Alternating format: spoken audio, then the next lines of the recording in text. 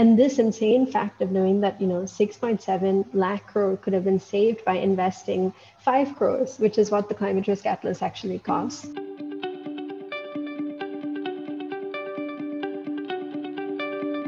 You are listening to Understanding the Future podcast. I am the host Punit Gandhi, and this podcast is developed in association with Climate Center for Cities under the National Institute of Urban Affairs and the Ministry of Housing and Urban Affairs. This is a podcast where we discuss about the future of work in the field of climate change, urban development, innovation, and sustainability with the help of leaders and visionaries working on ground as well as in the top management of public and private sector. Our objective is to better understand the future so that we can be prepared and intervene to enable climate actions in the urban areas.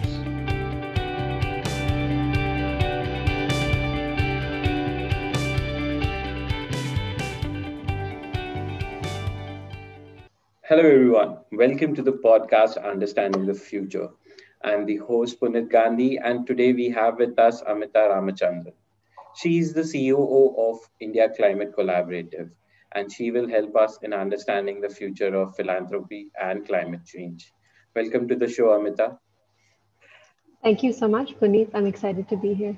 Yeah, so because we are talking about philanthropy, so let's start with very basic, like my understanding of philanthropy somewhere that it helps in developing research or implementation of some kind of socially important projects and which are not too financially feasible or in advocacy of some kind of policy. So am I missing out on something or am I right about it? Can you help us understand objective of philanthropy in a better way? Absolutely. Yeah, I think you're pretty close to the mark. I think a useful way to start thinking about philanthropy always is, just from the word itself and the meaning of the word itself. Philanthropy means for the love of humanity. I don't know if you know that. And though it's changed a lot over time, and I think we see it changing a lot, especially in recent years, it's really not a new instinct for people. There is evidence for philanthropy and charitable giving that dates back really as long as humans have been able to accumulate wealth. And it's played a really important role in shaping the society that we live in today. I think one of the best examples of that is the philanthropy that founded and incubated the India Climate Collaborative, which is the Tata Trust. I don't know how many people know this, but the Tata Trust is almost 127 or 28 years old. It is a foundation that predates Indian independence, and some of the most remarkable things that I think it did was invest in building legacy institutions, things that in normal times I think we would expect governments to build, right? Hospitals, universities, research institutes, many of them that last until today. Yeah. I really think that those sort of investments in that institution building is the hallmark of what philanthropy can do to support both government and civil society. And that's really where we believe the power of philanthropy is, right? It's that sort of third rung between private sector, public sector, and the public.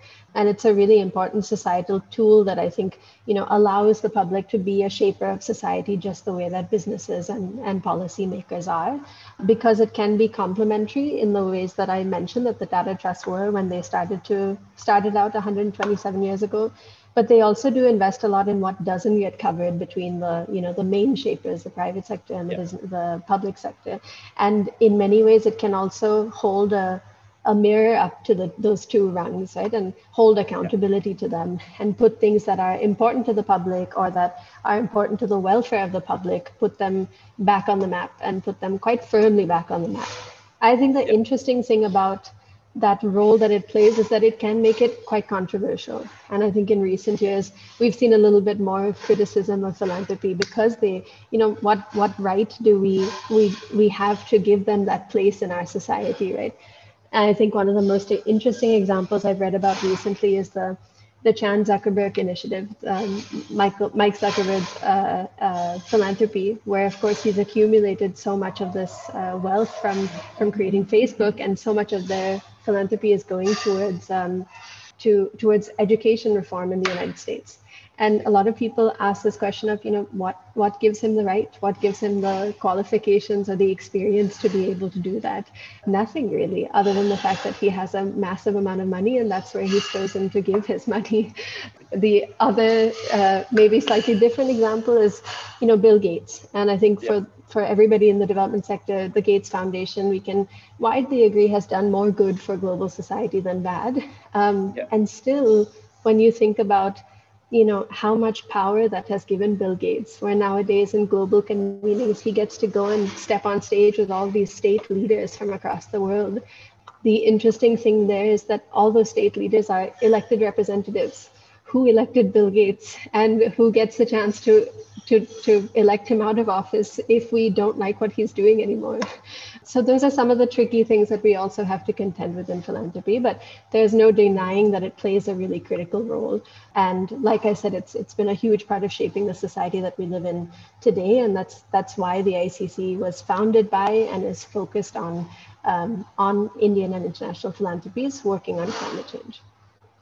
Absolutely, I agree with it, and that is where one of the major thing also comes that we are interested and we also look towards is the future aspect, because philanthropy, every money in philanthropy is being invested for the future.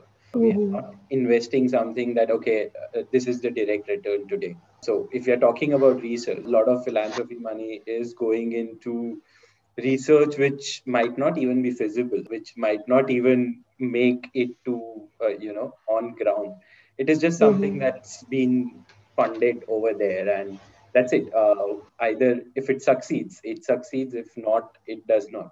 So Yeah. there is a lot of risk taking in that kind of investment, which I guess no government can take. So private sector does not bring up. But so how does that function in world and Indian context? How do we see that kind of risk taking, and what all kind of risk taking in philanthropy we are talking about in world and Indian context?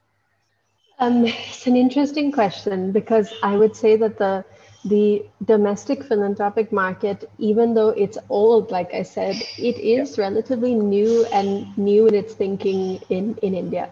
yeah, I do actually see that in our experience of working with Indian philanthropies, there's a much larger skew towards favoring, on ground immediate outcomes over the longer term sort of systemic change, even sometimes a bias away from funding research. There is this sort of incentive to that, in India, we have so many populations with very immediate needs, and that the mandate for philanthropy is to serve those immediate needs. And yeah, sometimes that can be at the expense of making some of the broader, sweeping, systemic changes that can actually have lasting change. And of course, that's a generalization. Not all philanthropy does that, but I think with the younger philanthropies, that's usually how the thinking behind what to give to even begins. Right? You hear the stories of somebody, sees an ill person or has a family member who falls ill from a particular illness, and therefore that evokes a certain commitment to funding research to find a cure. yeah, Or you see a particular community outside your gate and you feel very moved by the fact that they don't have access to clean water, and therefore you decide that that's going to be the sort of goal of the work that you do. A lot of philanthropy still is very intuition motivated in that way. And I think yeah, that makes sense. Again, if you go back to what the definition of philanthropy actually is, it is for the love of humanity. But I think one of the flaws of that sort of thinking is that, the primary form of concessional capital that has the ability to be risk taking and the power to be risk taking isn't actually doing too much of that at this time. But I do think that the domestic philanthropic market is changing significantly. We see it increasing in quantum significantly. I think it's increased. Family Foundation giving has increased almost 15% between 2014 and 2018. I think CSR is going up even more. So I do think there's some trends there that are really encouraging, that show a different future. I think that the reality that we exist in right now is that quite a lot of funding goes towards the most sort of basic development outcomes. I think about 60% of philanthropy goes towards health and education outcomes. Over 60% of philanthropic funding actually goes to 3 states: Maharashtra, Karnataka, and Andhra Pradesh. So you also see that skew in geography. And sometimes that's really linked to, how many credible and credible nonprofits do you have there? How many nonprofits do you have that have enough visibility that you would even know about them, and therefore you would think to give to them? So it's skewed by basically public awareness, and those are some of the things that we at the ICC are trying to shift by making sure that the really innovative, the really powerful solutions are the ones that are getting to the funders and are getting to the public attention. We think there's a lot more out there, and sometimes that can actually be the theory of change, right? That you don't decide to give money and then find good solutions, that you see a really good solution and it actually makes you decide you want to give, or give more than you were giving, or give differently than you were giving before. So yeah, I think that the field of philanthropy is changing rapidly, and that makes it a really exciting place to be. Yeah, that's a very interesting statistics, because not being in the market, we are not aware of this kind of skewed perspective of a lot of things that comes up into picture, and how ICC is trying to deal with it. So coming to ICC and how climate change is being dealt over here, because that is something that your organization and my organization, or at least my Climate Center for Cities, with whom I work, is trying to do and make a dent on those lines. And so how is ICC trying to, change that narrative, change that kind of funding in this space? It is just mitigation? Is it adaptation? How are we trying to balance it out? Yeah, I actually think the best way to start by talking about the ICC is actually to start by talking about how and why we were built. So 3 years ago, I actually joined the Tata Trust sustainability team. And like I said, the Tata Trust is 127 years old, but our sustainability team was brand new. It was just being set up. We were a 2-person team. And like most philanthropic portfolios, you start out by doing a little bit of a scoping. You figure out what are some of the gaps in the ecosystem, where other philanthropy is funding, and what are some of the areas where, then the Tata Trust can play a unique role and play a kind of catalytic role. So we did all that work, and we started looking at the sector and realized, it really was one big gap. I mean, there was nobody else out there. There was no domestic philanthropy really doing any significant work on. And of course, there's some examples of the work that existed, but at that point, just 3 years ago, it was really minuscule. Global estimates of how much of philanthropy go towards climate change are less than 2%. And in India, the total quantum of philanthropic giving is much smaller. And I'm pretty sure, though we don't have enough data to really know this, that the percentage in India would even be lower. And so it became this question of, okay, we have one option, which is to be the first, set up this portfolio, really makes a case to the trustees why we need to do this, and fund a series of projects that we think can have, great impact. And also, in a way, you can think about it as having outsized impact, right? Because we're the first ones really putting money into this field and encouraging this action. But there was also this larger mandate and responsibility, which is, the Tata Trust has credibility, it has convening power, it has an ability to bring people along with them. And we know that an issue like climate change it's too big, it's too systemic, it's too urgent for any one actor to do alone. It just didn't make sense for us to think that by creating a portfolio within one philanthropy, no matter how big or how small, that we would really be able to move the needle on this issue. And it became sort of our mandate that if we were going to do this work, if we were going to landscape the ecosystem, figure out where the funding is really needed, that we needed to bring people along with us and use some of the resources we had available, like the backing of the trust, like the convening power, all of those things, to try and encourage other people to join us. So that was really the start of the ICC, which is realizing this major challenge we have ahead of us, and so little support or peers to go at it with. And we were built as a collaborative, and I think the collaboration part of it is a really key piece of not only our goal, where we were working towards, but also a founding principle. In many ways, right from the beginning, we decided that we can't just be, the big brother bringing a lot of other philanthropies with us. We have to be co-creating, and we have to get a lot of other people to come together and tell us, why haven't they funded climate change already? What are some of the barriers that they're facing? Because everybody knew it was an issue.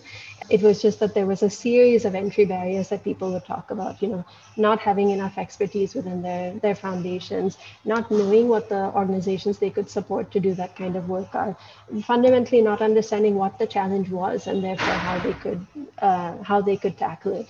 So we brought some of these organizations together who we knew were very committed and wanted to do something and wanted to learn together. And together we co-created the mandate, the agenda, and the structure of the ICC by bringing together these Indian and international philanthropies.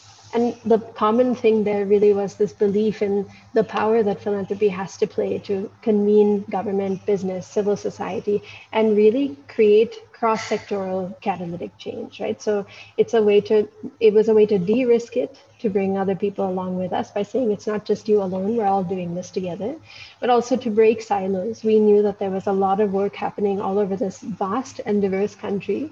And sometimes there is a lot of reinventing the wheel because not enough people are connected with each other.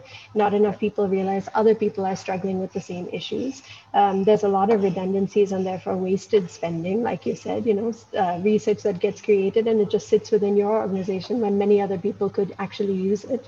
Yeah. And also a way of sharing responsibility, right? That we all have this responsibility together and we all have the power to do something together.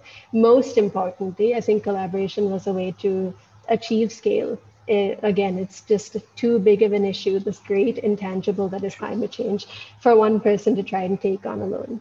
So that was sort of what created us. This group of philanthropies continues to be a guiding and an advisory force for the ICC to ensure that we're staying true to our mandate to represent the philanthropic ecosystem and do what's best for the philanthropies that are our members. And the goals of the ICC, and actually maybe I'll even just say that the ICC was launched only earlier this year. It's been less than 12 months. In January of 2020, we are now the largest philanthropic collaborative in India and the only one focused on combating climate change. We now have over 20 leading Indian and international philanthropists and business leaders who we count as our members, which includes Ratan Tata, Rohini Nilekani, Bloomberg Philanthropies, Hewlett Foundation, and many, many others. And our goal is to seek to drive funding and visibility into the climate ecosystem, which we do in partnership with over 50 civil society organizations, including universities, think tanks, implementing organizations, and actually state and national government bodies. So that's sort of where the ICC is right now. To give you a little bit about what we try to do, our goals are, we broadly talk about them in three ways, which is inspire, connect, and empower. These goals really reflect the broad vision we have for the levers that we think are gaps in the ecosystem right now. So inspire is about, communications, like you said, about narrative building, about movement building. Connect is about the power of networks and building those efficiencies within the fantastic ecosystem that already exists, even if it's small. And empower is about, the informed learning to action journey. So sort of investing in that training and capacity building, whether it's in governments or in think tanks, investing in funding knowledge gaps that exist that we know are preventing, more bold action. All of that sort of work falls into the third one. And this community of partners that we have with us, over 50, like I said, are all organizations that bring immense expertise to us. And we've taken great pains to make sure that they represent the real climate ecosystem, right? So we don't just want the research community. We don't just want the implementing community.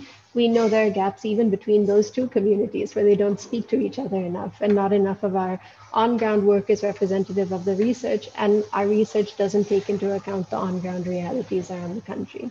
So this was an important part of why we were built the way that we were built. And we try to do our work across two areas. One is, like I said, on engaging more philanthropies to come into the climate space. We try to create that enabling environment for philanthropies to try and demonstrate value for climate investment. So not just the why of climate, why is it important, why is it necessary, but also the how, by providing access to opportunities, connections, knowledge, capacity, all of the things that they said were gaps in funding climate, and try and demonstrate the highest impact ways to invest in climate action. And then there's also a bit of a chicken and the egg, which I'm sure you know about, just that because there's not enough funding that goes into the ecosystem is small. It doesn't have enough capacity to really be able to deliver on this big, action that we need across mitigation and adaptation. So with the resources that we have, we try and channel and direct funding towards solving some sectoral challenges that move us collectively towards an ecosystem that can, make and deliver on really big bets for a safer India tomorrow. And I can talk a little bit about the programs we do, but I'm going to stop there because I just talked for quite a bit. No, we will surely come to the programs as well, because I think that is where the crux of anything starts coming into picture as well, that how things are moving forward. Before we do that, one or two more questions on the line that how much are we looking at? So as philanthropy, there are 20 leading institutions and 50 implementation partners, or 50 partners, research and implementation partners. What is the kind of quantum that we are looking at in terms of focused approaches being given to climate change? Quantum of money or quantum of resources, however we can put it. So this one is a particularly tricky question, I think, because, especially in the US and in Europe, there are mandates that require private philanthropies to publicly show how much they give in a year. That doesn't actually exist for family foundations in India. Many of them do anyway, but a lot of them don't. So actually, one of the big challenges that we've been trying to figure out is how do we build enough trust in the philanthropic ecosystem to get to a point where we can start to actually ask people to share that data with us. We know that it's really critical for us to be able to see the impact that we've had, but also to see the gap that still exists, right? For us to be able to meet that level of investment we need to really make transformational change. So it's a great question. My short answer is that we actually don't know yet. There isn't enough data for me to give you a good answer. Yeah. But I can understand that, because this is something which is complex in itself. It's not too. It has its own opacity as well that comes with, and that is it. So the next thing I would like to shift is towards the collaborations and breaking of silos, because when we are working with so many organizations, as a government organization, we also face this issue. We also face how do we break these silos so that more and more conversations can happen and transfer of knowledge can happen. How is that thing being brought into the system with ICC? It's tough. It's tough work. I think one way, which is a very low tech way and requires a lot of capacity, is that we spend as a team, as a small team, we spend a lot of our time on calls or in meetings with our partners, and we use that. I think it's important, right? There's no simple way of doing this, which is keeping in touch with the ecosystem that really drives us, right? The ecosystem that we're trying to support. So we try to use every single conversation to continue to update that sort of landscape mapping that we did when we first started out. Make sure that we're constantly revalidating those hypotheses, which is, are these issues that we started out trying to solve, are they still the right issues? Are we still focusing on the right things? Or is the community and the ecosystem actually telling us that there's a completely different opportunity here, or that we're completely missing something, or that we're doing something wrong? So it's our way of constantly getting feedback about what our role should be and what we're working towards. And we've developed some good ways of being able to track that internally and share that knowledge across even our organization, but also across all of the philanthropies that are members to us. So we use these quarterly meetings with all of our funders to give them an update, not only on what we're doing, but also to say, this is what we're hearing from the entire ecosystem. And we feel like that's one of the privileges that we have for being a collaborative, right? And having the vantage point that we do have is that a lot of people know that we can be that honest broker, that third party that's thinking about solving sector problems and not just, each individual problems or geographic problems. We're really invested in supporting the community at large. And I think that's gotten us a lot of great advisors, because people recognize how important that role is, right? And that it's a challenging role. It requires convincing a lot of people constantly about why this work is important, so that the think tanks and the implementing organizations don't have to do that, because it is a real it's a drain to be able to speak to somebody who doesn't understand the major challenges. And I think that's something we've been able to do quite well, is to be able to communicate those challenges effectively to an audience that maybe is starting from complete scratch, doesn't know anything about climate change. How do you make them feel like it's not such a technical issue, which I think globally it has become, right? People feel like inaccessible because it's too technical, it's too scientific. What role can I really play? It's a doom and gloom story. We really try to flip that in how we communicate about climate change. We talk about the opportunity to really transform and reimagine, the future, and reimagine our development to truly be sustainable. And I think that's been one of the things that got us support right from the beginning, is this ability to communicate that there's no pathway to sustainable development for India anymore that doesn't factor climate change in. Whether we're proactive about it or reactive about it, we're going to have to face it at some point. We already are. So why not do it together? Why not be opportunistic about it and try and use this systemic change to create a nation that we feel, is much better for all of the people who live in it, and protect especially the most vulnerable. We try and use that sort of optimistic lens, and I think that's a power that philanthropy has. Our currency is compassion. It's caring about people. So that connects really well with the audiences that we work with. It is important, because until and unless we can bring that on the table, compassion is on the table, I don't think so it will be effective. Otherwise we will still keep on chasing numbers which might not be relevant at certain points. Absolutely, I couldn't agree with you more. I think that's one of the most stark learnings about the climate movement globally in the past decade, which is that, we keep, and we still see it today, we keep thinking that, if only we had enough evidence, everybody would understand what we're talking about and change their mind. And we just have to wake up and realize that, it actually doesn't move people. Evidence doesn't move people. Methods and reasons and climate models, it doesn't fundamentally change the way that people think or how motivated they feel to be part of this conversation. We really need to flip that on its head and find a completely new way to communicate, where you appeal to the things that matter to people, right? At the end of the day, humans are self-interested. You have to find those things that matter to them and connect climate to that. And thankfully, climate is so all-pervasive. It's not hard. It does connect to every single thing that matters to every single human. But stepping out of, this is what matters to me, to figure out this is what matters to the person I'm speaking to, and I need to appeal to that to get them to understand why this is important. That is like at the core, I think, of the new climate work for the next decade.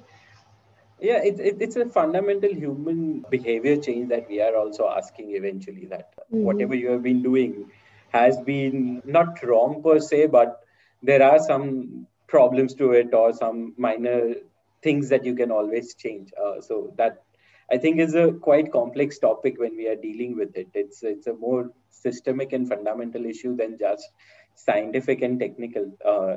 And once we get out of that box, that is when we realize that, okay, things need to be changed in a much drastic way than what we have thought about. Coming to ICC again, and what are the different programs that are being run under ICC right now? Projects that are functioning under ICC? Yeah. So we have chosen 4 program areas that have started this year. The criteria for choosing them is primarily 2 factors. How relevant is it to the work of the Indian philanthropic community, especially to Indian jobs and Indian livelihoods, which we know is of national importance at this time.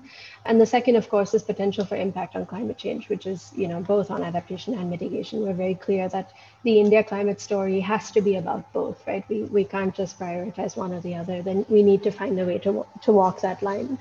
And so the 4 areas that we have launched programs under are air quality, water security, sustainable land use, and clean energy.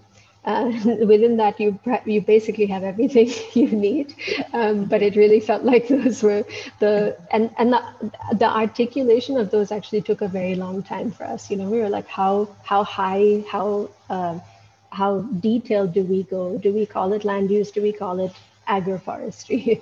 And we realized that the bigger framing we can have it, the bigger tent our work can be, right? We can invite more people in it because they won't feel like they can't relate to the maybe technical terms that we're using, or that we focus too narrowly on one thing.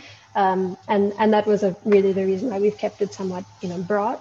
And there is a layer that builds underneath all of these, which is our kind of foundational climate work. We haven't found a better term to call it, but it really is the work of sort of building that base understanding of climate change, literally climate 101, and understanding, the difference between mitigation and adaptation, which might seem easy to you and me and really isn't that commonplace for most people.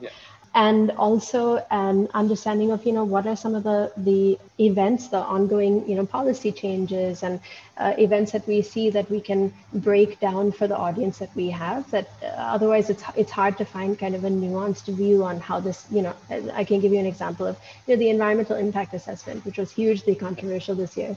We knew that there were two sides to that conversation, and that we were seeing a very polarized conversation in the media. So we made an effort to, as part of our foundational climate work, bring our philanthropy as corporate leaders together and have a briefing about the changes to the EIA, get some environmental activists in the room, also get some representatives from the NOEFCC, and have a fair conversation, a conversation that accepts that there is nuance to these decisions. We're not trying to be an activist body, but we do want to make sure that everybody gets a chance to hear both sides. So through that work, we're trying to make sure that, high quality information, perspectives on what's going on, and an ability to understand the actions that somebody can take is accessible to everybody within our community. And that's sort of what the foundational climate work is. Okay. So are we then specifically looking more on lines of, if I can understand, mapping of the whole ecosystem to start off? And then more of things will be developed in this association, so that, okay, this is what is required in each of these sectors. Because yes, all these sectors are important and inherent to climate change, because this is what is affected for us. So I'm assuming that this is how, once the mapping is done, it will be then taken, the step will be taken forward accordingly. Yeah, absolutely. So, we have done many informal mappings, like I said, that we keep trying to update. One of the things that we're kicking off in 2021 is actually a formal climate ecosystem mapping, which will be a public resource. It'll be hosted, on our website, and also hosted on our partners' website, which is Ashoka, the Social Innovators for Public. We're really excited to partner with them because they globally have this sort of trademarked way of doing network mappings. They use a sort of snowball method, which is very grassroots, and it basically involves reaching out to climate leaders and then interviewing them, getting their perspective on, what are gaps in the space, what are strengths of the Indian climate community, and then asking them to nominate, 5 other climate leaders, and basically trying to cover the entire, extensive mapping of the ecosystem, and then step back and be able to look at that mapping and see, okay, where are the crowded areas where there's actually like too many people, and where are some of the areas where we expected, if we look at our emissions map, or we look at where some of the critical areas for India's climate adaptation should be, where are some areas where there actually are no organizations, no leaders, and then use that to direct more attention and funding towards building capacity within those areas. I think the exciting thing about partnering with Ashoka, who are globally reputed, is that this is coming from their commitment to having more climate social innovation leaders. So for them, this mapping is also a way to be able to identify who all the climate innovation leaders are, and then use their resources to support them in building capacity, which we know that in across the development ecosystem is something we really face as a challenge, right? The capacity to be able to build organizations and scale up really successful organizations. We do often find that once all NGOs reach a certain size, they really start to struggle with some of the issues of scale. And I think there are great organizations that support them in that. That's a non-climate, agnostic issue that can, where significant capacity building can be built. So that's the sort of Ashoka mapping. I think if I go into each program, you will be here forever, Puneet. So I'll give you one example of a program that I think is quite an interesting one. It's a good example both of the topic of this podcast, which is the role that philanthropy can play, and also critical gaps in the climate ecosystem that we're trying to fill. So Like we've talked about, our conversations in climate change globally, especially, are usually skewed towards combating climate change and basically climate mitigation, right? And the reality is that in India, especially, climate change is already happening. Many of us are already experiencing those effects, whether we know to call it climate change or not. There's an interesting statistic by the United Nations Interagency Standing Committee report where they talk, it's a report on return on investment in emergency preparedness. And they say that for every 75 rupees that's invested in climate preparedness, it saves over 150 rupees in future response. And if you extrapolate that ratio to India's losses, which have been estimated to be about 13 lakh crore on disaster management in the past 20 years, you can safely estimate that the government could have saved close to 6.7 lakh crore, which is about 89 billion US dollars, if such systems for disaster preparedness were in place.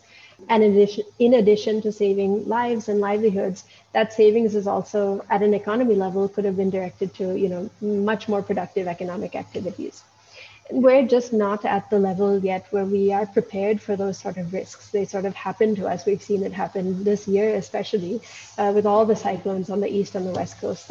We get a few days notice and then they happen and they really destroy livelihoods and they cost a huge amount of public spending that can be avoided. Our vision, of course, is to create a future, and that's something I'm sure we share with you, create a future where we are able to minimize that impact and minimize it especially for vulnerable communities, but also for infrastructure and for institutions that we know a warming India will really impact. And the main way that we see an ability to do this is by mainstreaming climate risk assessment. It really has to be adopted by every business, by every government body, and factored into all kinds of planning, right? They have to see the value in it for themselves. And they have to, and of course they will, because it's a matter of protecting lives and avoiding destruction. And right now we're currently lacking that data, and actually not as much about the data, but we're lacking it in a packaging that is accessible to the people who actually need to use it, right? Useful to the right people in a way that makes sense, that's compelling, that convinces people to actually start to use it in planning. It's a big overall systems gap in climate communications at large, like we just talked about, but also in this specific area. So to tackle this for Indian climate risks, the ICC is partnering with the Council for Energy, Environment and Water, I'm sure you know, think tank in India, to develop a comprehensive climate risk atlas. That's what the program is called. The climate risk atlas will be designed, around this concept of what we can measure, we can manage, or at least try to manage. And this insane fact of knowing that 6.7 lakh crore could have been saved by investing 5 crores, which is what the climate risk atlas actually costs, it's mind-boggling, right? This is exactly the kind of role that philanthropy can play. The ICC is not, we're only funding part of this. There is still actually some of it that needs to be co-funded. But these are the kinds of catalytic investments that philanthropy can make that have outsized impact, right? You're talking about just a magnitude of difference in investment and the impact that you can have. And by funding this knowledge gap and using the sort of interesting resources that philanthropies have, like our credibility, our connections to government, right? The trust that people have in that we're doing this work for the right reasons, you can make sure to get that knowledge piece to the right government representatives. You can fund training to make sure that it's actually usable and edited to make sure that it's accessible to the right people, and basically ensure uptake. And eventually the idea is that this piece will be owned completely by government bodies like the NDMA, etc. And that's a goal that we're pretty confident will happen because of the immense benefits we know it will have. But sometimes it takes, a philanthropic body that sees that potential to invest and sort of kickstart that project. Kickstart that change. And specifically about the piece that we're funding, it'll be a district compendium, a section of this larger risk atlas, which will have a sector-wise vulnerability assessment for Indian districts, and an index that sort of highlights the most vulnerable districts in India and what they are most vulnerable to, including extreme weather events, coastal flooding, urban heat stress, water stress, crop loss, vector-borne diseases, biodiversity collapse, all of the things that are relevant in India. Yeah. So that's a one deep example of a program that we're running. Thank you. That was indeed quite insightful, because once we get into this, I'm sure like if I had more time, I would have asked you many more questions on these lines. We But can talk as about it after the podcast. I'm happy to, Puneet. Absolutely. So coming, I'll again step back on what all conversations we are having and look at it again from a larger lens. That when we are talking about philanthropy and how do we look at its future now? How do we? So there is also a lot of buzz going about individual giving and how does that come into picture? How do we look at philanthropy maybe 10 years down the line? What are your thoughts on that? I'm pretty sure that what we'll see is a rapid, professionalization of the philanthropic and the development sector. And there's a few key things that I think we'll see within that. I think one is a willingness to invest more in institutions and not in programs. I think we're starting to see this already. That there's a hesitation that everybody feels about paying for somebody's salary or even paying for a high quality, talent salary, which means that sometimes we are not attracting the best talent, right? And the development sector is not competitive with the private sector. I see that changing because people are seeing the value of having, really, really well-trained people solving some of our greatest challenges, right? It makes sense that we would hire that kind of talent. So I also see better paid professionals working in the sector and attracting better talent to the sector, which I think will have a huge impact. I think at a larger level, I think we're going to start seeing more strategic, not charitable giving. So going from that sort of intuition-based philanthropy to thinking about questions like, moving away from the sort of incremental efforts that we have right now, which are really important, but thinking more long-term about, if we think about let's say 2050, what do we want our nation to look like? What do we want our energy and economic systems to look like? And then how can philanthropy create that momentum to make that transition happen? I think those conversations are going to drive more of the decisions that philanthropic giving makes. And another big thing, and maybe this is hopeful because we are the India Climate Collaborative, I do see a lot more collaboration. I think people are starting to see that the benefits largely outweigh the costs of, the transaction costs of coordinating with a lot of people and trying to build consensus and trying to find alignment. I think people see the significant transformational, systemic, national impact you can have when you work together. And I'm very hopeful that that's the sort of future that we're working towards within the philanthropic sector. Yeah, that does sound more optimistic, and I hope that does come true as well, because we do need more and more professionals working in development sector as well on these lines, and it's just a need of the hour, I feel, than anything else. And based on that, coming to the last question is on the lines of what are the different skills you feel are important to be in the sector of philanthropy that anyone can have? I get asked this question a lot, and it's actually a tricky one because I feel like we need everything. I think, and especially because I know that the audience for this podcast are young people who might be thinking about how to fit in. Yeah. I know that there's a lot of people who worry that they can't get involved because they don't come from a climate background, and I didn't come from a climate background, but I know that there's a special lens that I can put on this communication barrier that we were talking about, right? How to think beyond just the research, because I know that I don't come from that research background. I just have to put that person that I'm speaking to in my shoes and say, would I have listened to this if I was sitting on the other side of the table? If not, then I have to find a different way of communicating. And it's helpful for me with my background in the development sector to appeal to the interests of the philanthropic community. We need that sort of understanding of how to put yourself in the shoes of all stakeholders that make important decisions that make a difference on climate, whether that's in businesses, whether that's in government, or whether that's in the development sector, or even in your community, to use that skill, that understanding to be able to make climate part of every single conversation. That's really the only way that I see us being able to tackle this huge problem, is if everybody makes it their own. And that's going to require everybody coming with all of their unique skills and trying to figure out how to apply it to the problem. And I promise you that there is a way. So if you want to talk about it, I'm happy to speak to anybody who's interested in figuring that out. Yeah, absolutely. Thanks a lot, Amita. I think this was a wonderful for me to understand how philanthropy comes into picture and what it does. If I have missed out on anything and you would like to cover it, please go ahead. The last thing that maybe I want to end on is that Yeah. I read actually last year a great quote by Bill McKibben, who I'm sure you know, a climate action icon. Yeah. He once wrote that if you're younger than 60, you have a good chance of witnessing a significant destabilization of life on Earth as you know it. You know, massive crop failures, apocalyptic fires, imploding economies. I think he said epic flooding, you know, climate migrants, all of this stuff, and regions that are just becoming uninhabitable because of extreme heat or permanent drought. And if you're under 30, which I am, you're all but guaranteed to witness that.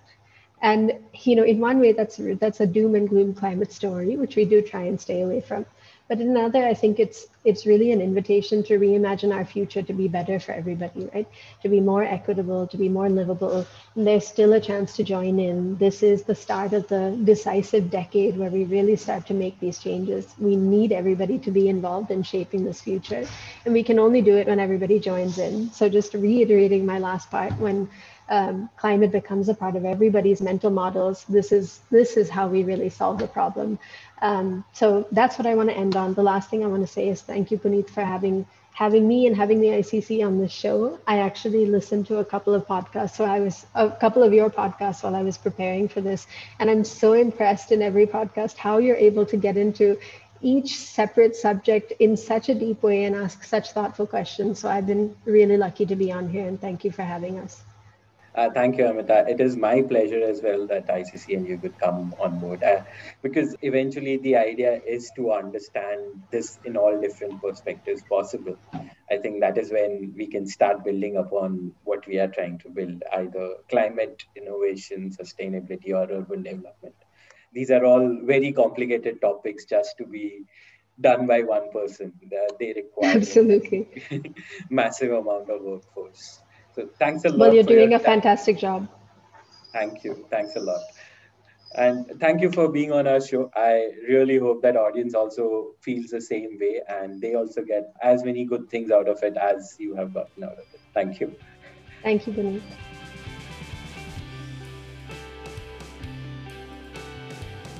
You have been listening to Understanding the Future podcast. To know more about Climate Center for Cities, visit us at www.c-q.niua.org and follow us on LinkedIn, Twitter, and Instagram.